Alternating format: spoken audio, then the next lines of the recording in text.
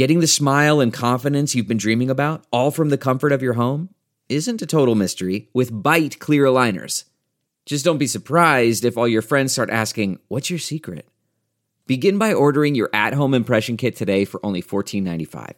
Byte clear aligners are doctor-directed and delivered to your door. Treatment costs thousands less than braces, plus they offer flexible financing, accept eligible insurance, and you can pay with your HSA FSA.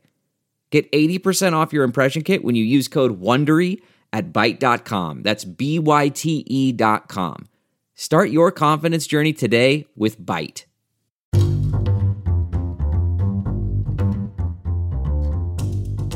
Hi, this is Josh Marshall, and this is the Josh Marshall Podcast. This is episode 2 of the Josh Marshall Podcast, and I've got my co-host David Tainer here. Hey, Josh. Hey, how are you doing? I'm good, man. How are you? I'm good. I think we're getting the feel of this. Yeah, we had 2 episodes, but it's really kind of 2.5 episodes because That's right. we had that Dylan episode that I thought went pretty well.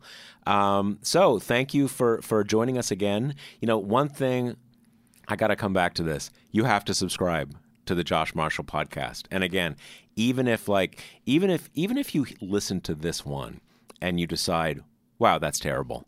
It is like, We hope not. Yeah, I mean that's not going to happen. I'm talking about like a theoretical possibility that I'm putting forward for like heuristic purposes.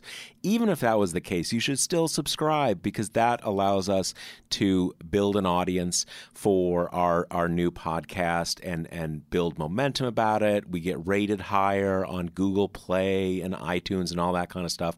So subscribe, give us a rating, and obviously give us 5 stars because what else would you possibly want to do? There are no other stars but 5. In fact, I didn't want to mention this, but you actually can only give, on our podcast, you can only give 5 stars. Yeah. If you give 3 stars, I think actually like anything else you buy on iTunes forever is more. Yeah. There's like a surcharge. It's funny how that works. But It's very funny how anyways. it works. So anyway, we have a good show today. We're going to be talking to Chris Hayes, who everybody knows who Chris Hayes is. And I'm really excited to talk to him because, I mean, he's just a really interesting guy, and he's someone I know and a friend, and I go on his show sometimes. And he's just a really smart guy. But in addition to that, you know, Chris is a TV guy. You know, on the last episode we were talking about, like, you know, the archetypal TV guy is. What is it again? Ron Burgundy. Ron Burgundy. The Anchorman. Yeah. I was going to say Rod Burgundy. Anyway, but Chris comes through a totally different channel to that place. He wasn't like one of these guys who, you know, the sort of central casting. Good-looking guy, Sure. but not coming out of that TV news kind of thing that most TV people come through. He was a kind of a left-wing magazine journalist, and he was the Washington editor of The Nation, and yet now he's Chris Hayes, and he's got this, primetime show. So kind of like it doesn't quite. It's not the normal progression to how you get there. So that's one of the things we're going to talk about. We're also going to talk about, obviously, the Russia thing, because what else could we possibly talk about? And we're going to talk about Paul Manafort because, you know, there's just, you know, the first thing I wrote about Paul Manafort and this Russia thing was like almost 2 years ago now. And yet, just in the last few days, last 4 or 5 days, it's occurred to me that the situation with Manafort may be much darker and more sinister than I at least allowed myself to believe. And I saw Chris tweeting about this a couple days ago, so I want to talk with him and kind of compare notes on the Manafort front because there's a lot of stuff that's come out that's just like really, really, really weird. I mean, every week seems like a busy week in the Mueller investigation and the Russia probe, but it's been an especially busy couple weeks. So. Yeah, and just like things coming together from like, you know, there's the week when Manafort and Gates were first indicted, and then there's when Flynn did his plea. So there's these kind of things, but the last week it's not any one thing. It's like a bunch of things coming together. So we're going to talk about that. And again, we're going to talk about Chris Hayes. And basically, how did Chris Hayes become Chris Hayes? Because Chris Hayes didn't become Chris Hayes the way your standard TV news person became who they are. And I'm really interested in that. And I'm also really interested in, like, I think I mentioned this in the last episode, those shows are really, really structured. And kind of like, I want to talk with him about that, because I'm not that structured a person. I don't know. Anyway, so here's the thing. Here's something weird, David. Did you know when I was a little kid, because I thought about this because I started thinking about TV news and just the first time I thought about that and kind of all that kind of stuff. When I was a little kid, a plane crashed next door to my house. Oh, man, I did not know that. Yeah. So, and yeah, it's pretty weird, right? Yeah. That doesn't happen every day. I mean, thank God, right? Yep. All right. Yep. So it happened when I was 8 years old. I'm sitting, I'm laying in bed. It's early in the morning before going to school. I'm laying in bed like half awake, kind of groggy, whatever. And there's a window to my right. That's the window to outside. I'm in my bed, blah, blah, blah, blah, blah. Okay. Out of nowhere, I hear this roaring, droning sound like boom. And a plane, a twin-engine Cessna, so the kind of plane that usually carries like 10 people, crashed directly into the apartment next to mine. Man. And you can only imagine what that sounds like. It is a horrific sound. Was your house shaking? Like, was there sort of like, could you feel anything in the ground? Or? It's one of these things where obviously this is now like more than 40 years ago. And it was one of these things where I was only kind of half awake. And even right after it happened, there was this thing where I thought I remembered out of the corner of my eye seeing the plane, in on its way a to split second, kind of see it, kind of flying past the window. And just to give you a sense, this is Southern California in the 70s, and there are these like, kind of prefab tract apartments that are like 4 units. They're 2 stories, just, kind of endless lower middle class suburbia place. And the other apartment is maybe 15 feet away from my window. And I dart up, I look out the window, and the entire apartment, the adjacent apartment, is engulfed in flames and black smoke. It's this like unbelievable thing. And right there, in the midst of these, literally in the midst of, the plane has disappeared into this building. It's I don't know what's happened to it. It's disintegrated. And right in the midst of that are these 2 people, a couple in their 20s, a man and a woman. I don't know, naked, but they're in their boxer shorts and she's in a nightgown. Been sleeping, I suppose. And they're standing up. So they're like laying in bed like I was, and suddenly a plane crashes into their room, and they're alive, and they're kind of, there's this brief moment where they are like, what's happening? Right? And these people survived, and a moment later they sort of jump down. It's only 1 story up, so you can just kind of jump and be basically okay. And a second later, my mom rushes in to see that I'm okay because I'm closest to it. And you asked about was it shaking? What I do remember is immediately we had those kind of old-fashioned kind of plastic shades, and they were melted. That's what I remember. Yeah. And for years afterwards, I remember I found little pieces of glass from when this happened. Anyway, so my mom comes in. I'm closest to it, so she sees what, wants to see that I'm okay. My dad comes in. My dad had just been out on the porch, and the plane had actually come right at him. This plane's out there in fog early in the morning. The plane had come right at him and swerved so like maybe 40 feet away from him. And he's sitting there like, all right, this plane is about to fly right into me and I'm about to die. it swerves, crashes into the other place. So they all come in and get me. My sister was like a year old at the time, or maybe even just a few months old.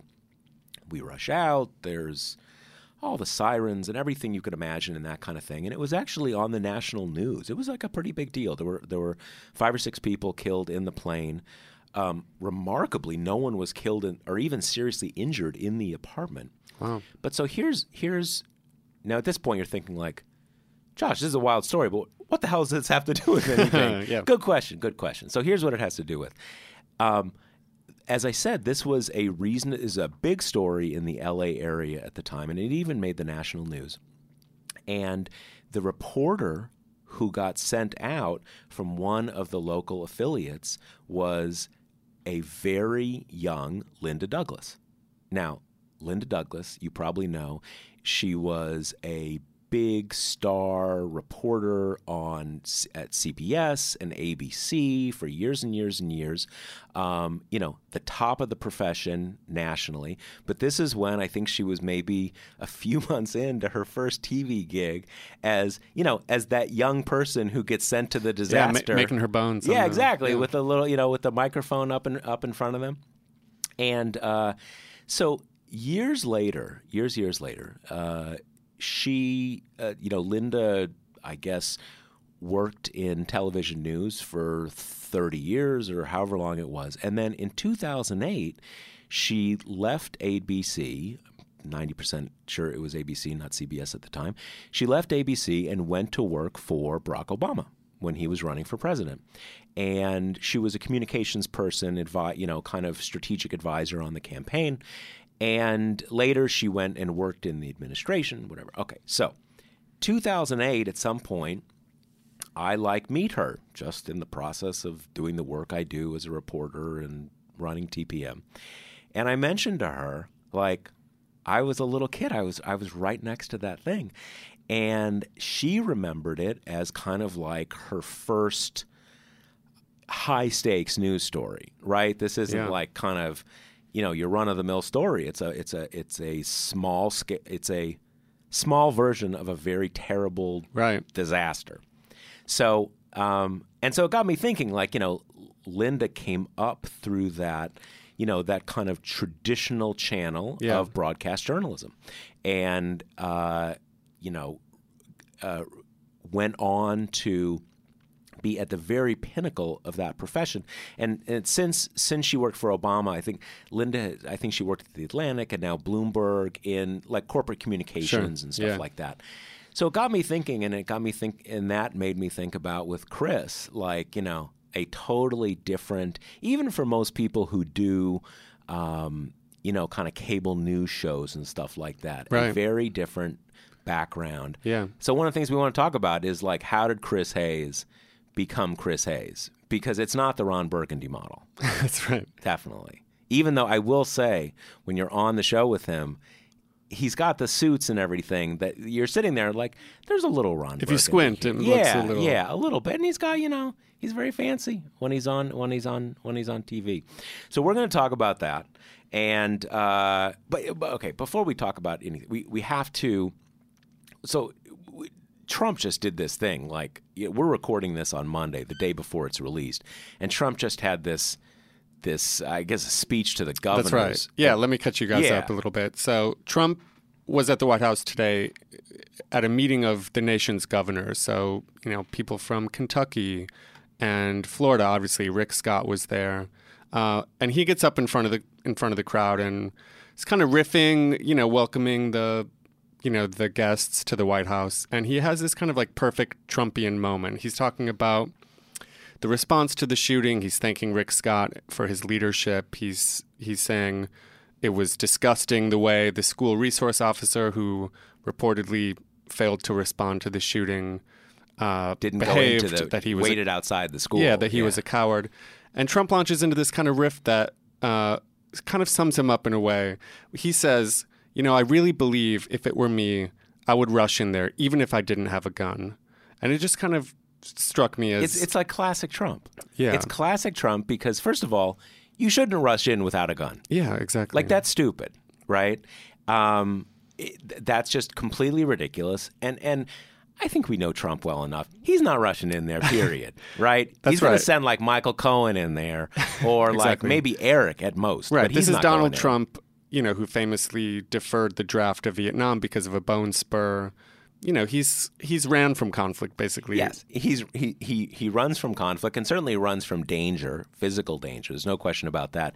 But it's classic Trump because, I wouldn't run in. I mean, that's just ridiculous to run in without a gun. Few of Even us if I had a gun, right? We know, none of us knows what we're going to do in a moment like that. But what makes it such a classic Trump thing is that, no one's expecting him to go in without a gun. It's just some ridiculous.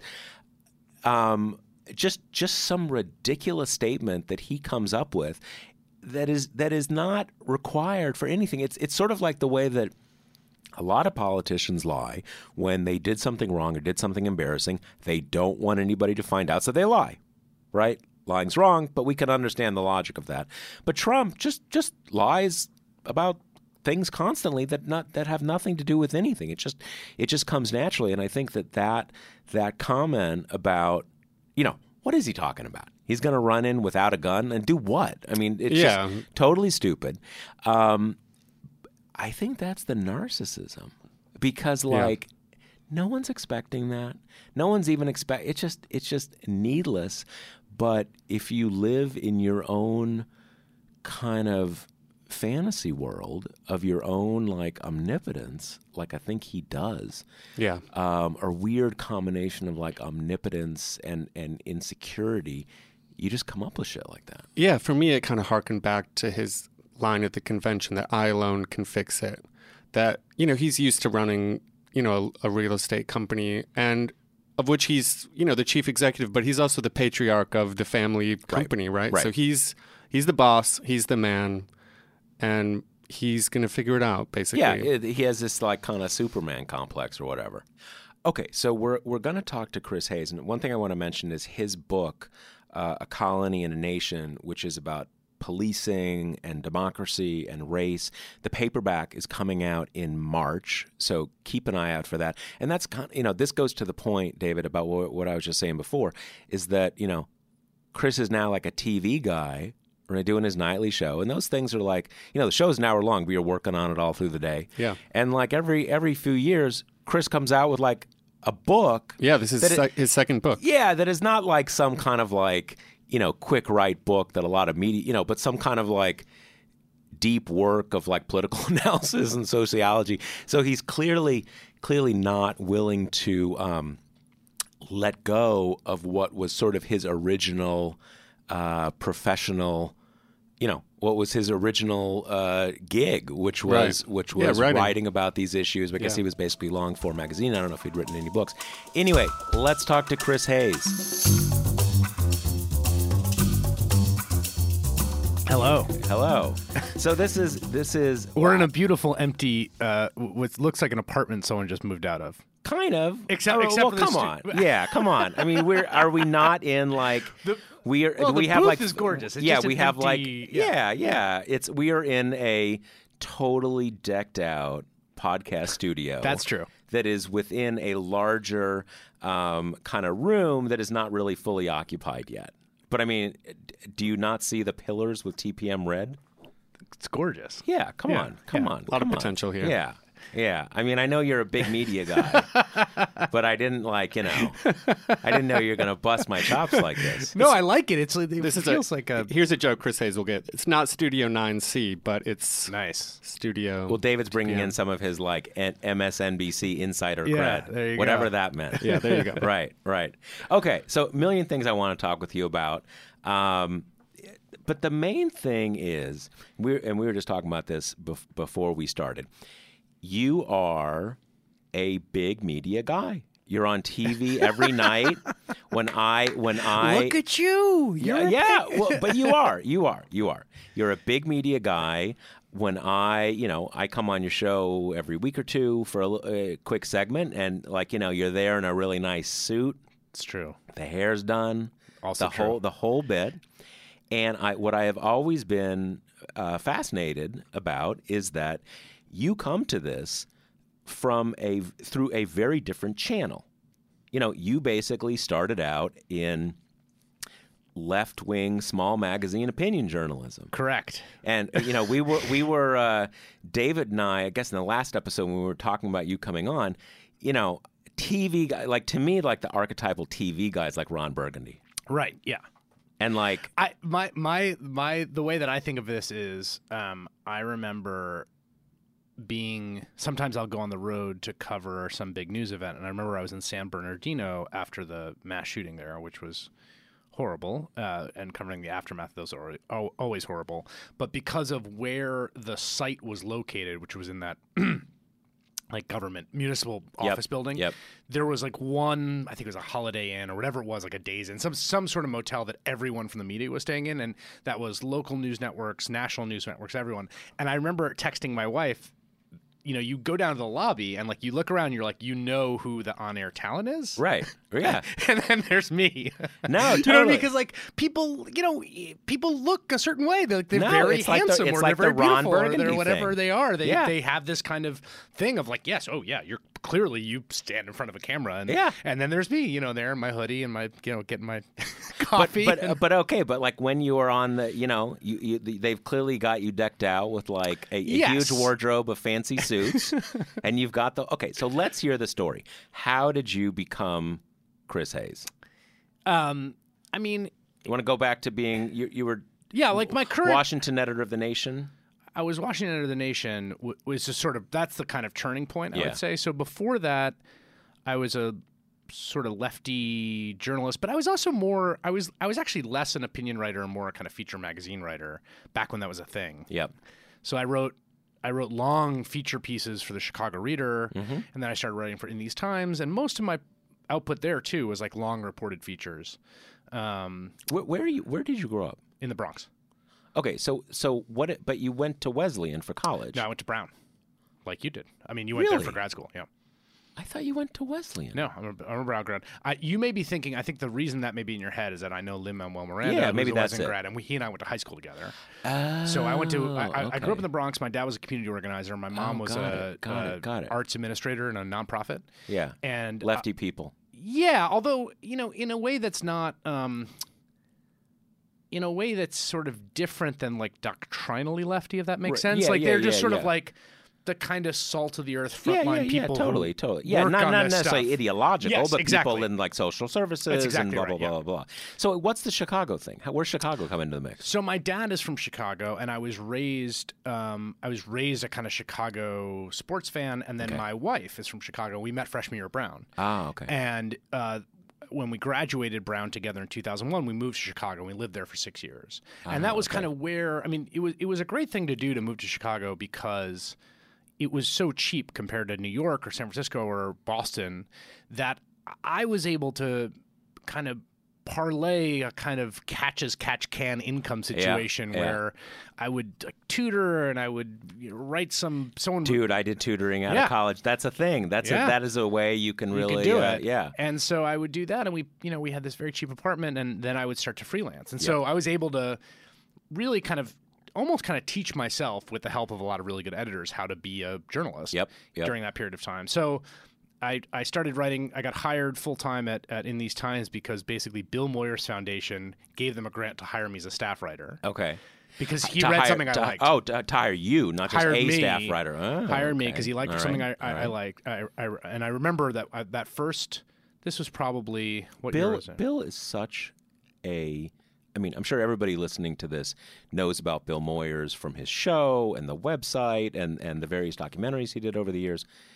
Bill is a hugely important person in just involved in so many different people's careers, in arranging not like his personal money, but like finding his channeling work with foundations to people. And that is. Completely egoless. Just behind the scenes and not a thing. Anyway, so he read something that I did and then was in conversation with the editor there, and the publisher there is a good friend of mine still to this day, Tracy Van Slyke, who's a great person. Anyway, I got the staff job for a year, and then from there I went to The Nation, and then my wife got the sort of big turning point was that in 2007. my wife, who was clerking on the appeals court for Richard Posner in Illinois, who's a sort of a top appellate clerkship. He's one of the most famous jurists in America. Was offered a clerkship with John Paul Stevens on the Supreme Court. So we moved to Washington. Yeah, very fancy. All right, she's fancy, dude. All right. She's we moved to D.C. She clerked for Stevens, and I had this other kind of amazing bit of stroke of luck, which is that when we moved to D.C. for her job, I was just writing as a feature writer for the magazine, and then David Korn, who'd been the Washington editor of the Nation went to for Mother Jones. Decades, went there just Yeah. randomly after about Right. 2 months after I got there. And I ended up getting that job, and I think because I got that job, that was what allowed me to start appearing on cable news because, like random magazine writer doesn't really work for a lower third. Yeah, no. Lower third being the industry you've gotta be talk a for thing. like how we Yeah, identify you. Yeah. Whereas Washington of the Nation's like, oh, sure, yeah. Okay, so what year is this? That's in 2007. So you're Washington editor in 2007. Yeah. So I'm Interesting. 28 years old. My wife is clerking. I start writing for them, and then it's in 2008, which obviously is that incredible campaign year and also the year of the financial crisis and a crazy news year, that I start appearing as a guest on Countdown. Right. And because we were just talking about before you got here, that's sort of like MSNBC's relationship with progressive talk, blah, blah, blah, blah, blah. It starts, I think, sort of a bit by happenstance with Olbermann. Completely. Yeah. And then he kind of in the late Bush era, and he just has this, Olbermann sort of, kind of over the top, very direct kind of thing. And I think it's through Matt, it's through that sort of slipstream that Maddow, who's doing her thing over at Air America, comes into that, a tiny bit of TPM trivia lost opportunity. Years ago, a guy named Andrew Golis worked here at TPM. He's now, I think, general manager of Vox. So when we first came into the office we now work in, at some, he would kind of say to me, oh, there's this person. We should hire this person, blah, blah, blah, blah, blah. All right. Now, as a small company, it's always like, yeah, that's awesome, dude. Find me the salary and we'll talk about that. So that's never going to happen. But the two people he mentioned that way were you and at the time, he's this young guy who took over for Korn as Washington editor of the Nation, and Maddow. And at the time, this is the thing. At the time, it was before both of your ascents to superstardom that it was at least a plausible concept. Anyway, Andrew is a brilliant. He totally is. Totally is. Probably the most. I think kind of because the kind of people that do the kind of job that Andrew does are not like front facing. Yeah, they're always behind the scenes. But probably the most brilliant or one of the most brilliant people for understanding like how actually digital media works. Absolutely. Yeah, absolutely. So okay, so you come on. You're doing Olbermann. I start appearing as a guest, and I think one of the things that happens there is that I have better perspective on it now because I make these evaluations myself, people I have on my show. Because you're the big talent now. Well, right. I mean, I host a show, right? So I have people on, and we try people out who, maybe haven't done a lot of TV before. And I think it was a good fit because I'm a talker. I just have always been a talker. I have a little bit of a performance background. I always did high school and then college theater. I was always an actor and a performer. So I feel, I don't get... So you didn't come to this without a public presentation performance sort of background. Yeah. That's interesting. Yeah, I didn't always know been that. someone who likes public speaking, who likes to perform, and I think that helped me a lot. I think also, the hardest thing about, TV, particularly when you first start appearing on TV, and you can attest to this firsthand, we're lucky enough when you come in because you're in New York, you sit at the desk and you and I can actually talk like human beings. But there's this just profoundly alienating experience of looking into a camera in a small room.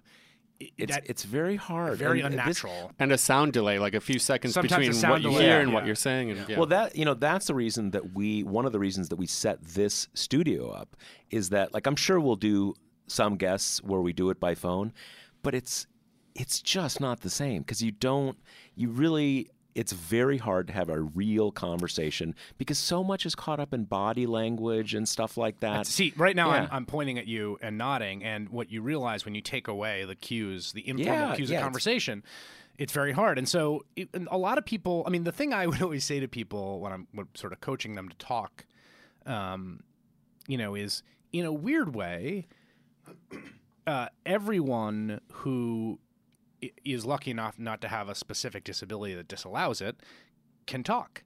Yeah. Like if starting at around 3 or 4 or 5, you learn how to do it, and you could do it. You could go to any high school in America and talk to a kid about something they're passionate about and get an incredible monologue. Totally.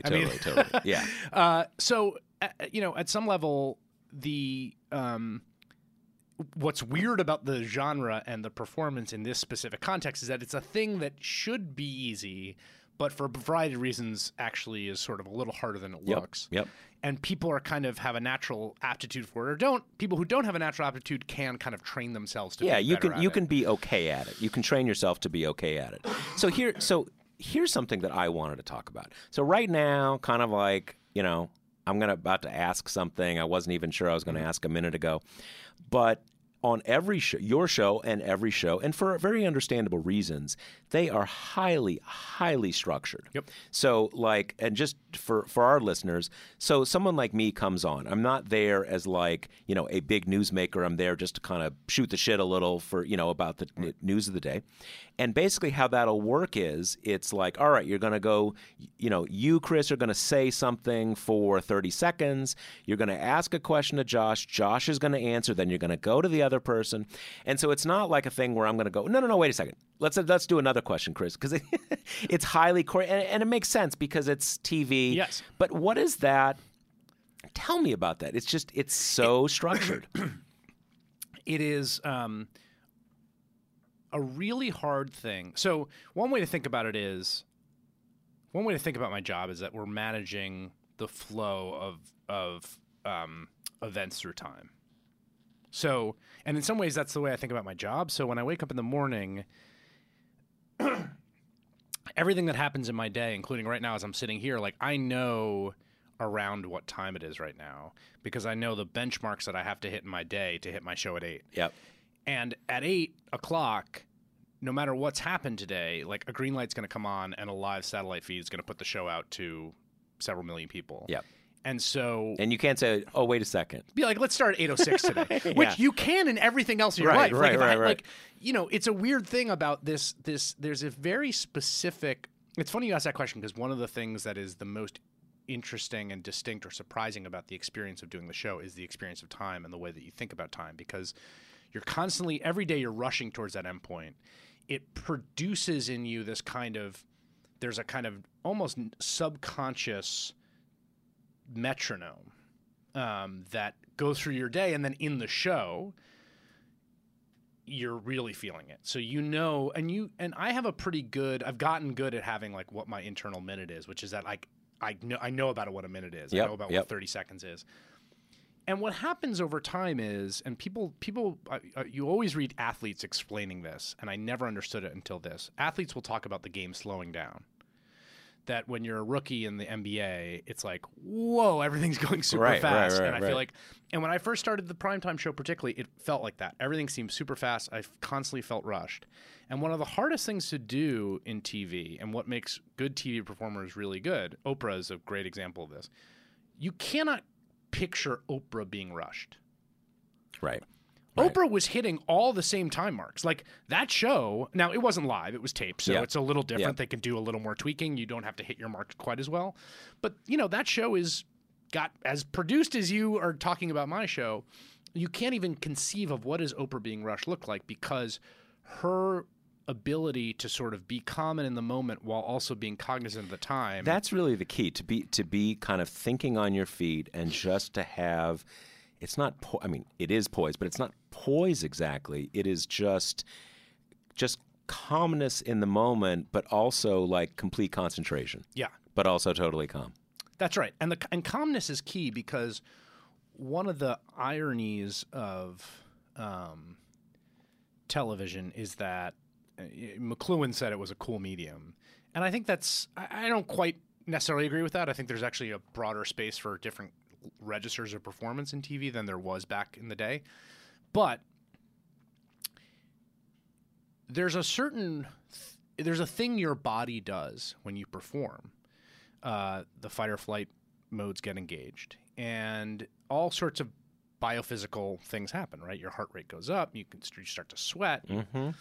That really good and great television performers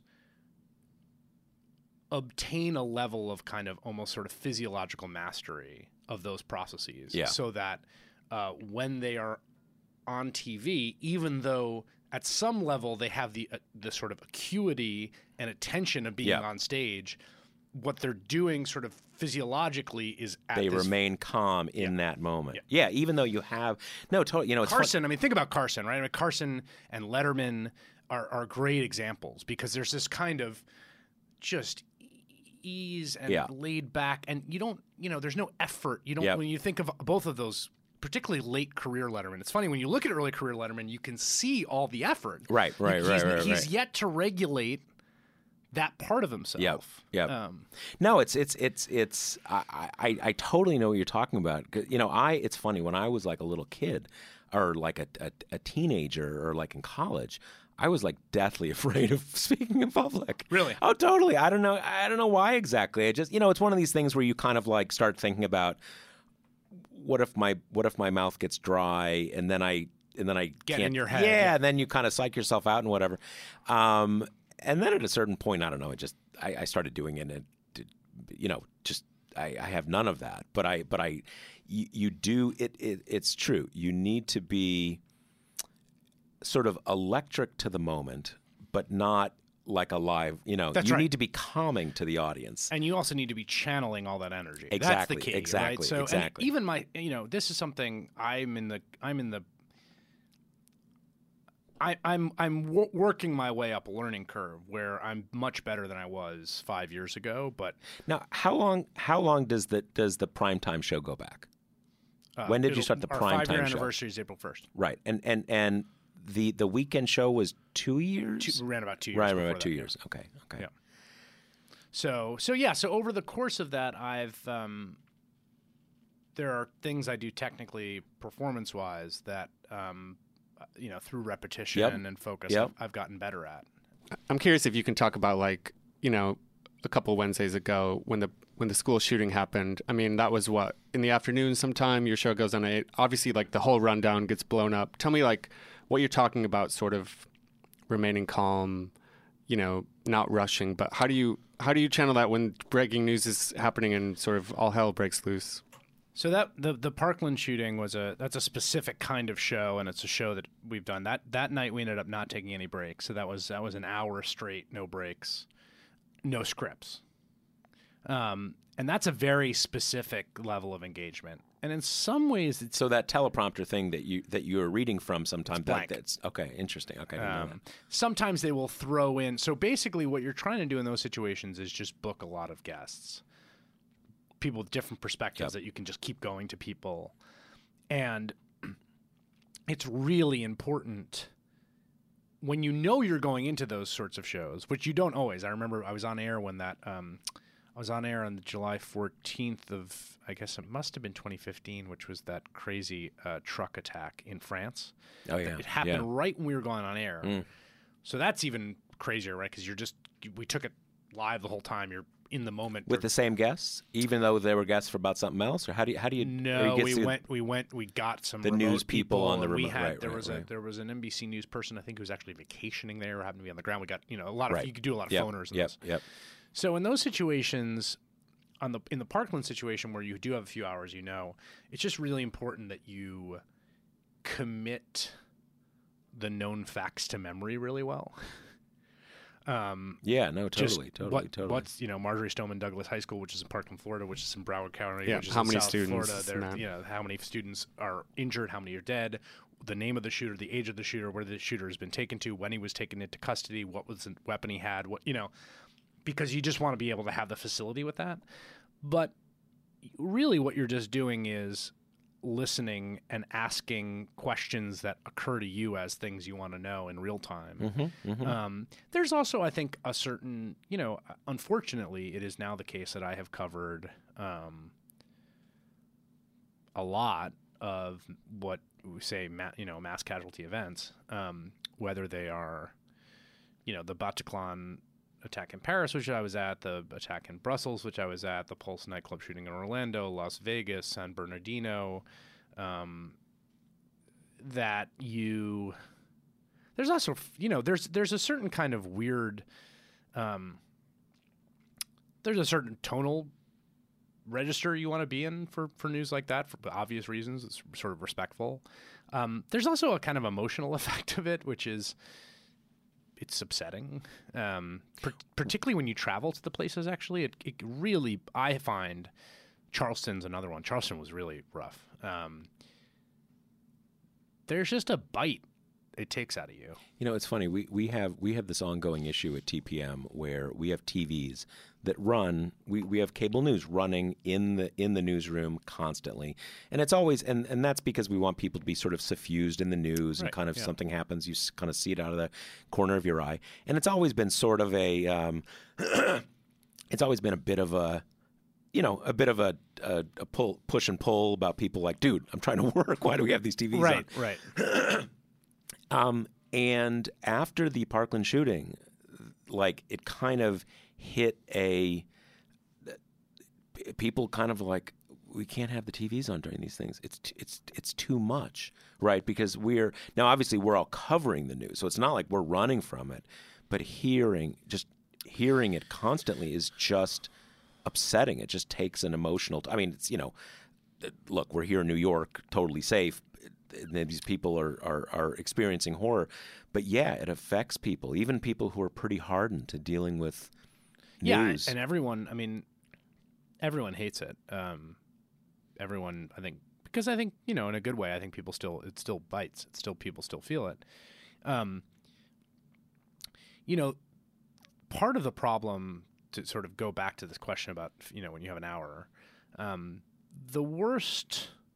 the cable news is at its worst when there is more time to fill than information to fill it. Yep. And it's in some ways an intractable genre problem that you can't get out of. It's a problem less and less. I think we have less and less of in the Trump era. No, we don't. No, absolutely. In fact, that is not a problem in the Trump era, more or less. But I'm trying to think. Oh, you know what it was? I did a full hour on air when the bombing at the Ariana Grande concert in London, Manchester, right? Manchester happened, and that again happened. Probably it happened 12 minutes before we went on air, I want to say, or news broke. It probably happened about. There's a little bit of a latency. Yep. And that's one of the situations where it's just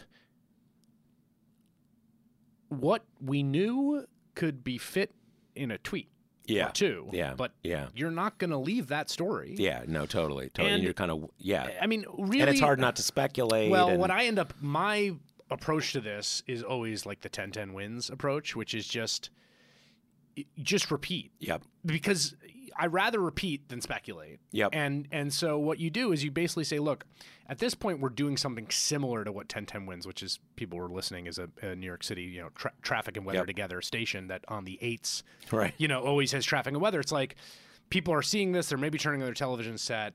It's a different viewing experience in terms of the flow of folks. Yep. And I would rather repeat what we know than try to speculate out past it. But it's tough. It's a tough, almost kind of intractable problem to solve. So let me ask you this, and let's shift gears a bit here, because this is going back to the total suffusion of news of the Trump era. In the last few days, just with these new indictments of Manafort, Paul Manafort and Rick Gates, Gates cooperating. I went back and read that Frank Foer article in The Atlantic, and all of it, it just sort of gelled for me at a certain point. And I saw you tweeting about this same basic thing. It kind of occurred. I mean, we've all sort of suspected he might have been involved in some bad stuff in this Russia stuff.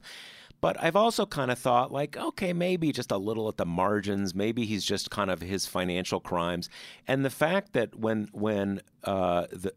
Mueller first hit him with all these indictments, serious crimes, lots of time, big deal, blah, blah, blah, blah, blah, but nothing about the 2016 election. Right.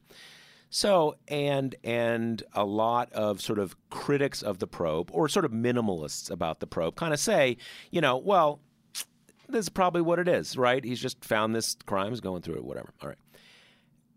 A bunch of things come together that just make me think like maybe this is much, much worse than we were willing to believe. I think if you think about the bell curve of possible distributions of what happened, I think it keeps moving. The center of it keeps moving kind of to the right.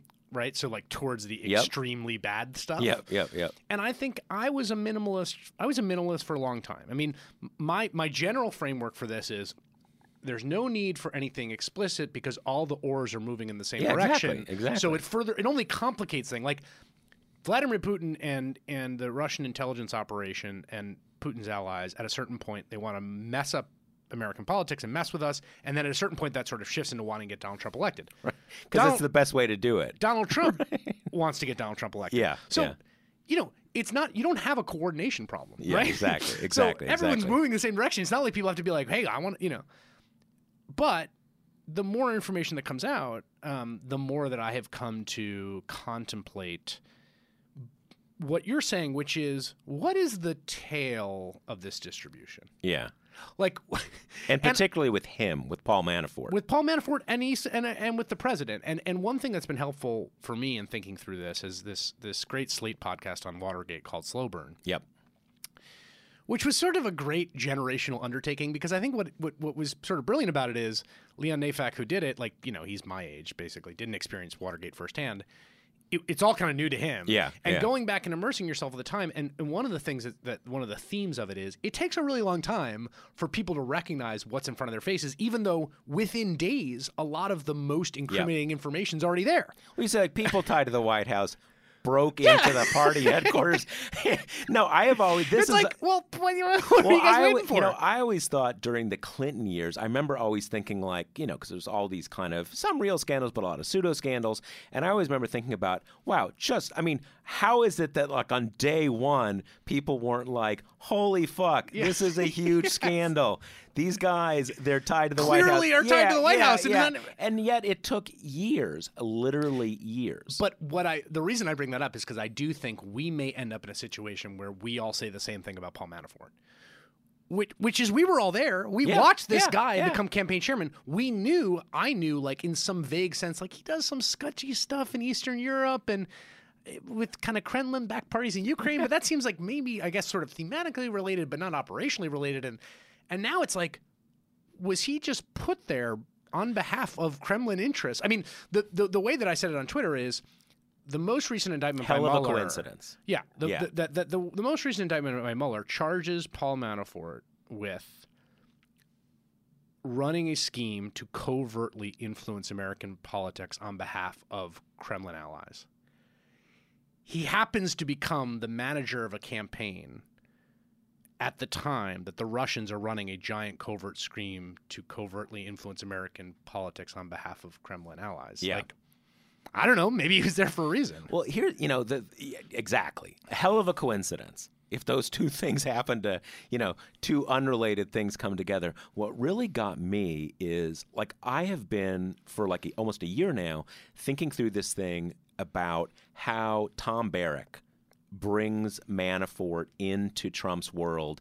And it's all very weird, kind of Manafort just kind of thought I'd get back into the game. This totally. kind of gotta get back in. Yeah, kind of doesn't make a lot of sense. But what's Barrack's role in this? And the thing that I was never quite clear on is thinking okay, Manafort's a rich guy.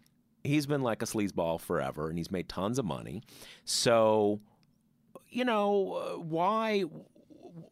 why would he do this? Why would he go to work for Trump at all, especially considering he's a criminal, and that's a good way to get in trouble. But why, if he did something very bad, why would he have done it? And one of the things that was kind of out there, but Frank Foer's piece in The Atlantic only really brought it together, is that, in there, he's talking to his daughters about maybe killing himself. His entire financial wherewithal is tied up with this guy Yanukovych in Ukraine. He is driven from power, which means that his whole meal ticket disappears almost entirely. He is caught by his family cheating on his wife, so his wife is threatening to leave him. So he's in total collapse. And when you talk about when people get forced or convinced to do things in intelligence operations, by the mafia, all this kind of stuff, it's when people are desperate. They are desperate about their personal lives, about their finances. So you have this picture of Paul Manafort at some point really late in 2015. He's down at some kind of rehab, inpatient place down in Arizona, just because his life is falling apart. And a month and a half later, he's meeting with Tom Barrack about, hey, I want to get in the game, and I don't want to be paid, even though I owe this Russian oligarch $16 million. Yeah, or $19 million. Yeah. And this is a guy really close to Putin who is not allowed to come to the United States because he has so many mafia ties. Yeah. It's not even it's that list too. But even before that, he's so tied to organized crime. So suddenly it just kind of seems like it just comes together in my head. And again, it just maybe I must not have been really paying attention. No, before. but I was the same way. The other layer I would add to this is which doesn't mean anything for the likelihood of the possibility of collusion, but just in terms of deepening this, it's not just that he's working for the Party of Regions and Yanukovych in Ukraine and it all falls apart. It's that the event that he is working on behalf of these interests precisely because it is essentially a Kremlin proxy that a large percentage of Ukrainians hate and want to reject, and ultimately do through a sort of mostly nonviolent. I mean, there were some clashes with police and so forth. Revolution that happens in Ukraine that is kind of the precipitating incident of the Kremlin freaking out. It's what precipitates the invasion of Crimea and the green men without flags on their uniforms, and then the heaviest round of sanctions, the most stringent sanctions that are on Russia that they want to see removed. Which is the deliverable that the whole collusion thing is about. Exactly. Yeah. And so those sanctions, it's the same event that's scarring to Vladimir Putin, and it is genuinely scarring to him. And you could sort of, I think, immerse yourself in a kind of view from Moscow in which there's good reason to be freaked out about what happens in Ukraine. From his point of view, they don't see Ukraine as a real country. Not only that, they also see it. I think Vladimir Putin. I think if you hooked him up to a lie detector test, and you said, "Was the Maidan primarily a U.S. covert intelligence op directed against you?" he would say yes, and he would pass the lie detector test. Yeah, I think he 100% thinks that was an op.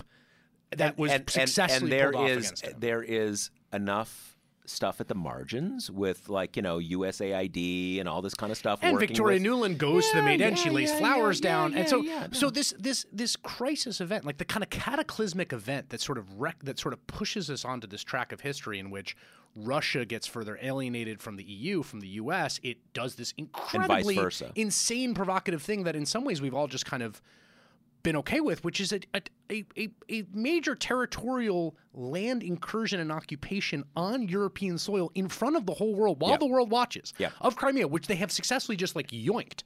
Yeah, and it's done. No one is thinking now that is ever going to be reversed. It's the same. It's the same. It's the same it trauma. All comes together. It's the same trauma for Manafort as it is for Putin. Ultimately, that sort of gets us to where we are. There is a novelistic coherence to this that is 100%. Entirely unrealistic. No, totally. And the thing is with Manafort is that this George Papadopoulos guy is just this doofus, right? Who is, sort of like Trump, surprisingly successful despite being a doofus. And who knows what Carter Page's deal is. But and like Don Jr. Don Jr.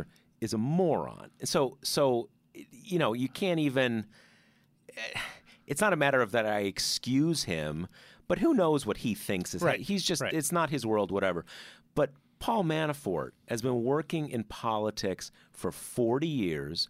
He has worked abroad in places where, even aside from the criminality, you are frequently crossing paths with U.S. intelligence, with foreign intelligence services. People who do that kind of work often get debriefed by U.S. intelligence when they come back. It's just kind of part of how it works. Hey, can you come in? Just, kind of talk, see what you've seen, blah, blah, blah, blah. So when it comes to how intelligence services operate, this dude is a pro. It's not like Don Jr. like, oh, I thought they were just trying to help Dad.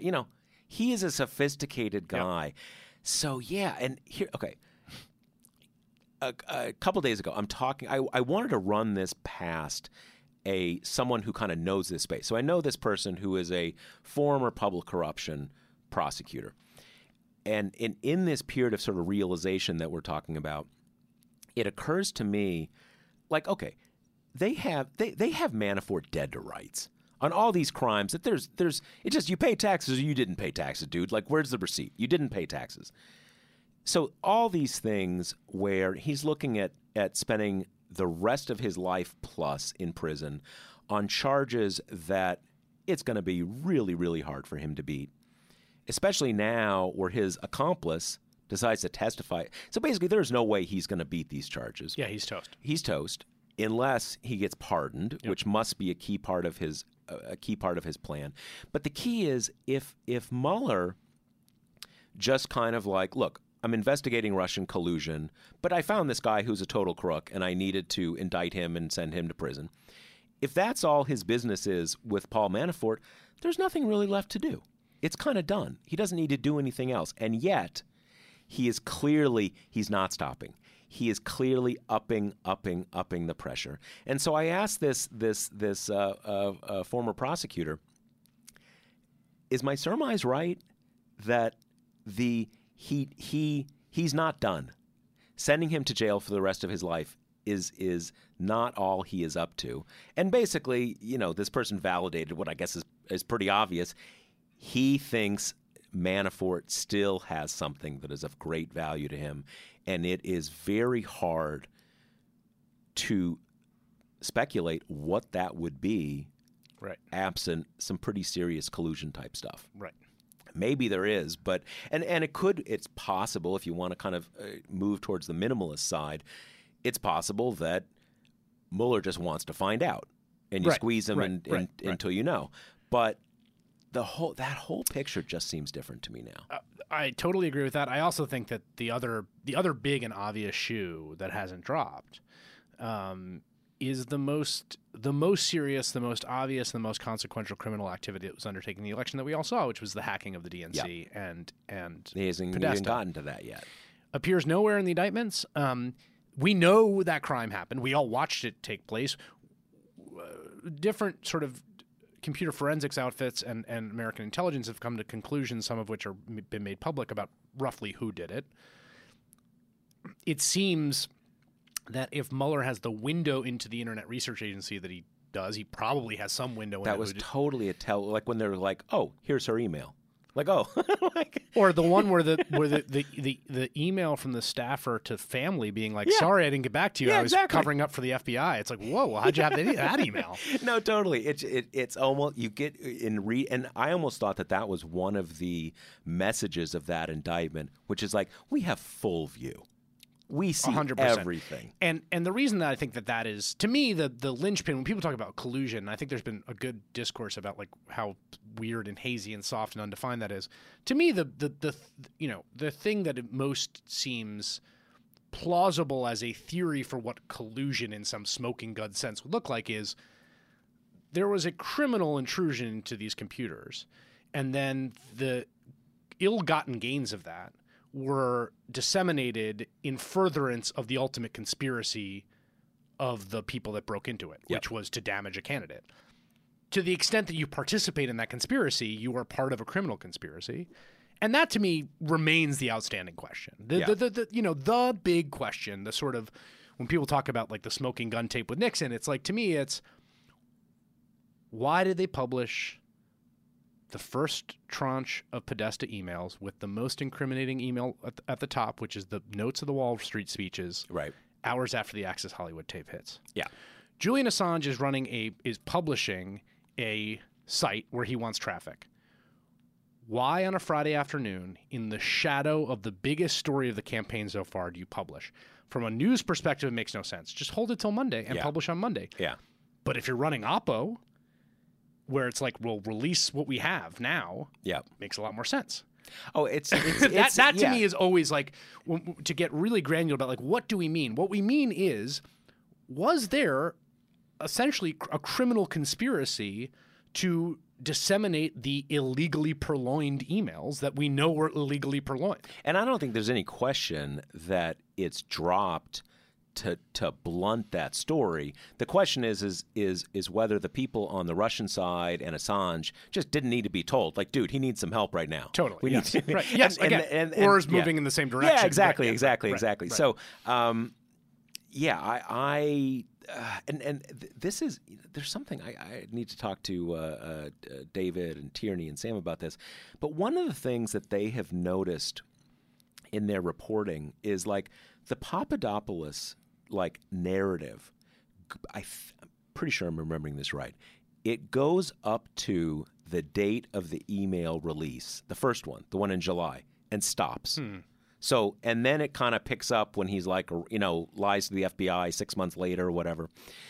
There are hints, clues that suggest that they are sort of talking around, that period of the main game. Obviously, at a certain point, you can always imagine there's a little more there than there is. But I'm moving in the maximalist direction. Even though I am too. And again, I tend to be a skeptic. Yeah, I mean, I'm a skeptic, and I think that I think the skepticism, partly I've been thinking about this, about what's your sort of cognitive posture towards conspiracy, right? Because that really is the root here. It's like, we are talking about conspiracy. I mean, in a sort of technical legal sense. Exactly. In a broader theoretical sense, right? We're talking about a variety of disparate actors covertly acting in concert to achieve an aim. And I think that I think partly, post 9/11 and sort of having to deal with truthers at every event for about a year. Yeah. And, I think there's a way in which, you learn, like, there's all sorts of these sort of cognitive deficiencies and theoretical deficiencies with positing conspiracies as a thing that you use as a sort of causal explanation for the world.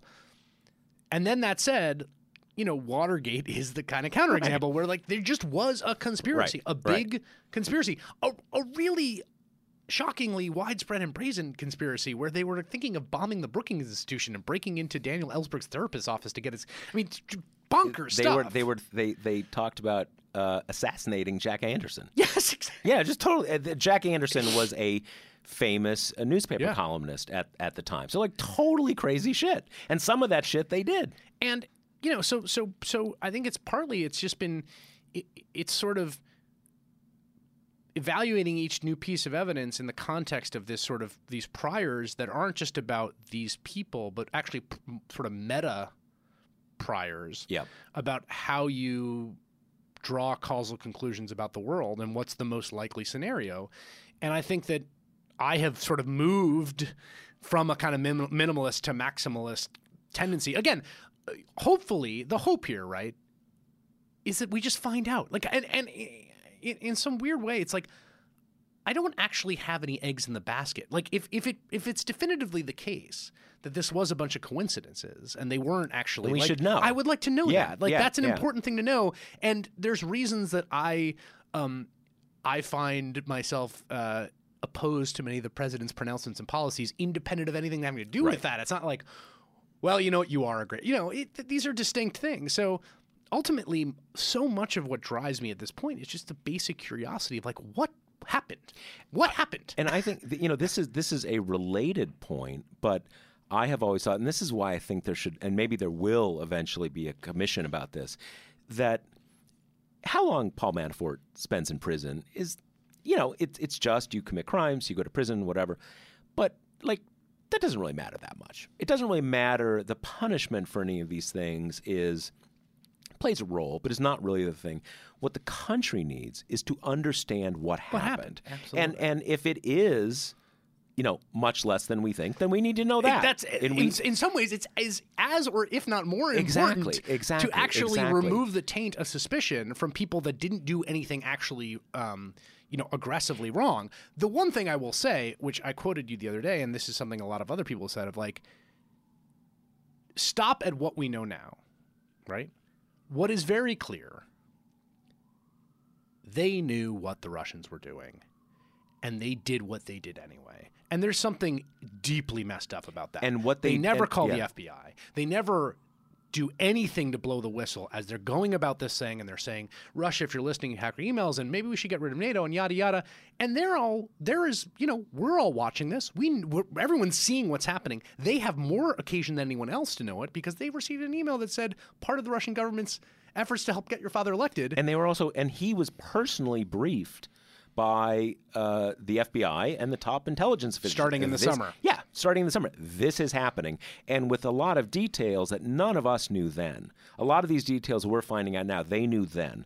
I think they acted indefensibly. Even if we know what, even if nothing else comes out. But there's a big difference between sort of acting indefensibly and irresponsibly and actually engaging in criminal conspiracy. Yeah, and I think where they come up really close to each other though is that the Russian government is doing this, and you're still saying like, Flynn, why don't you go meet with this guy? See what he's thinking. See what he's talking about. Right. Jared, which side of line is that? Yeah, or Jared, you need money. That, yeah. Why don't you meet with that banker guy who might be able to save your family if he, cut you guys a loan for, that's like, that's close.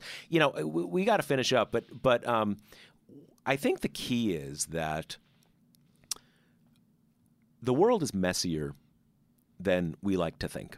And causation is messier than we like to think. And I think that one of the things that a certain kind of education gives you is supposed to give you is a realization of that.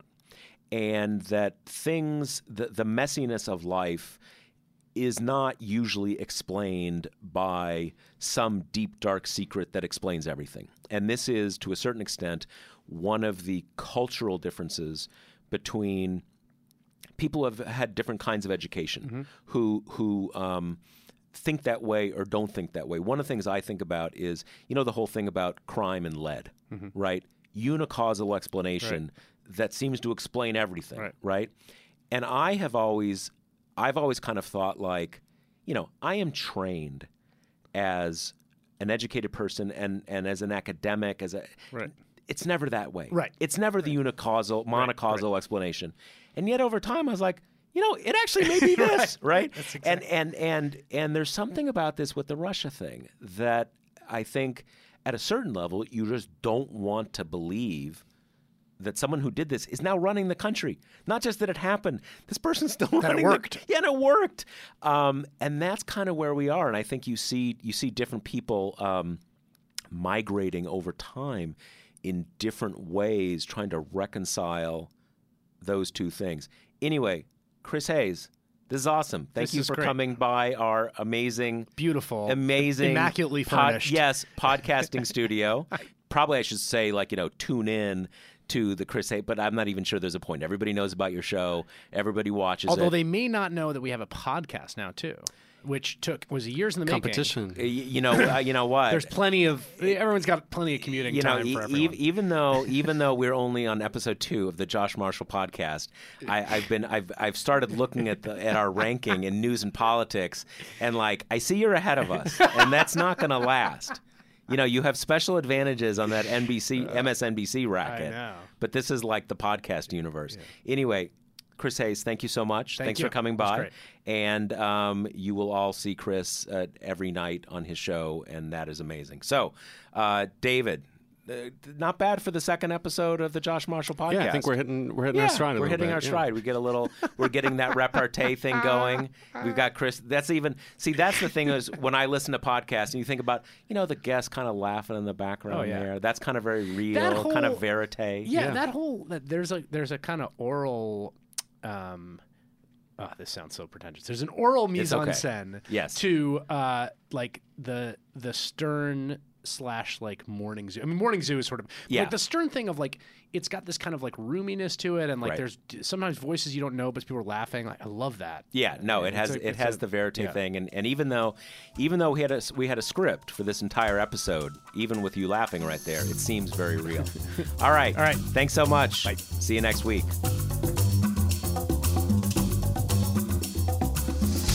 All right, thanks so much for listening to episode 2 of the Josh Marshall podcast. I'm going to say it one more time. Please subscribe. Please rate us on Google Play or on iTunes. It really helps a lot for us getting momentum for this show going, getting us show up prominently in the lists on all the different platforms. So subscribe, rate us. Thank you so much. We'll talk to you next week. Thanks. See you next time.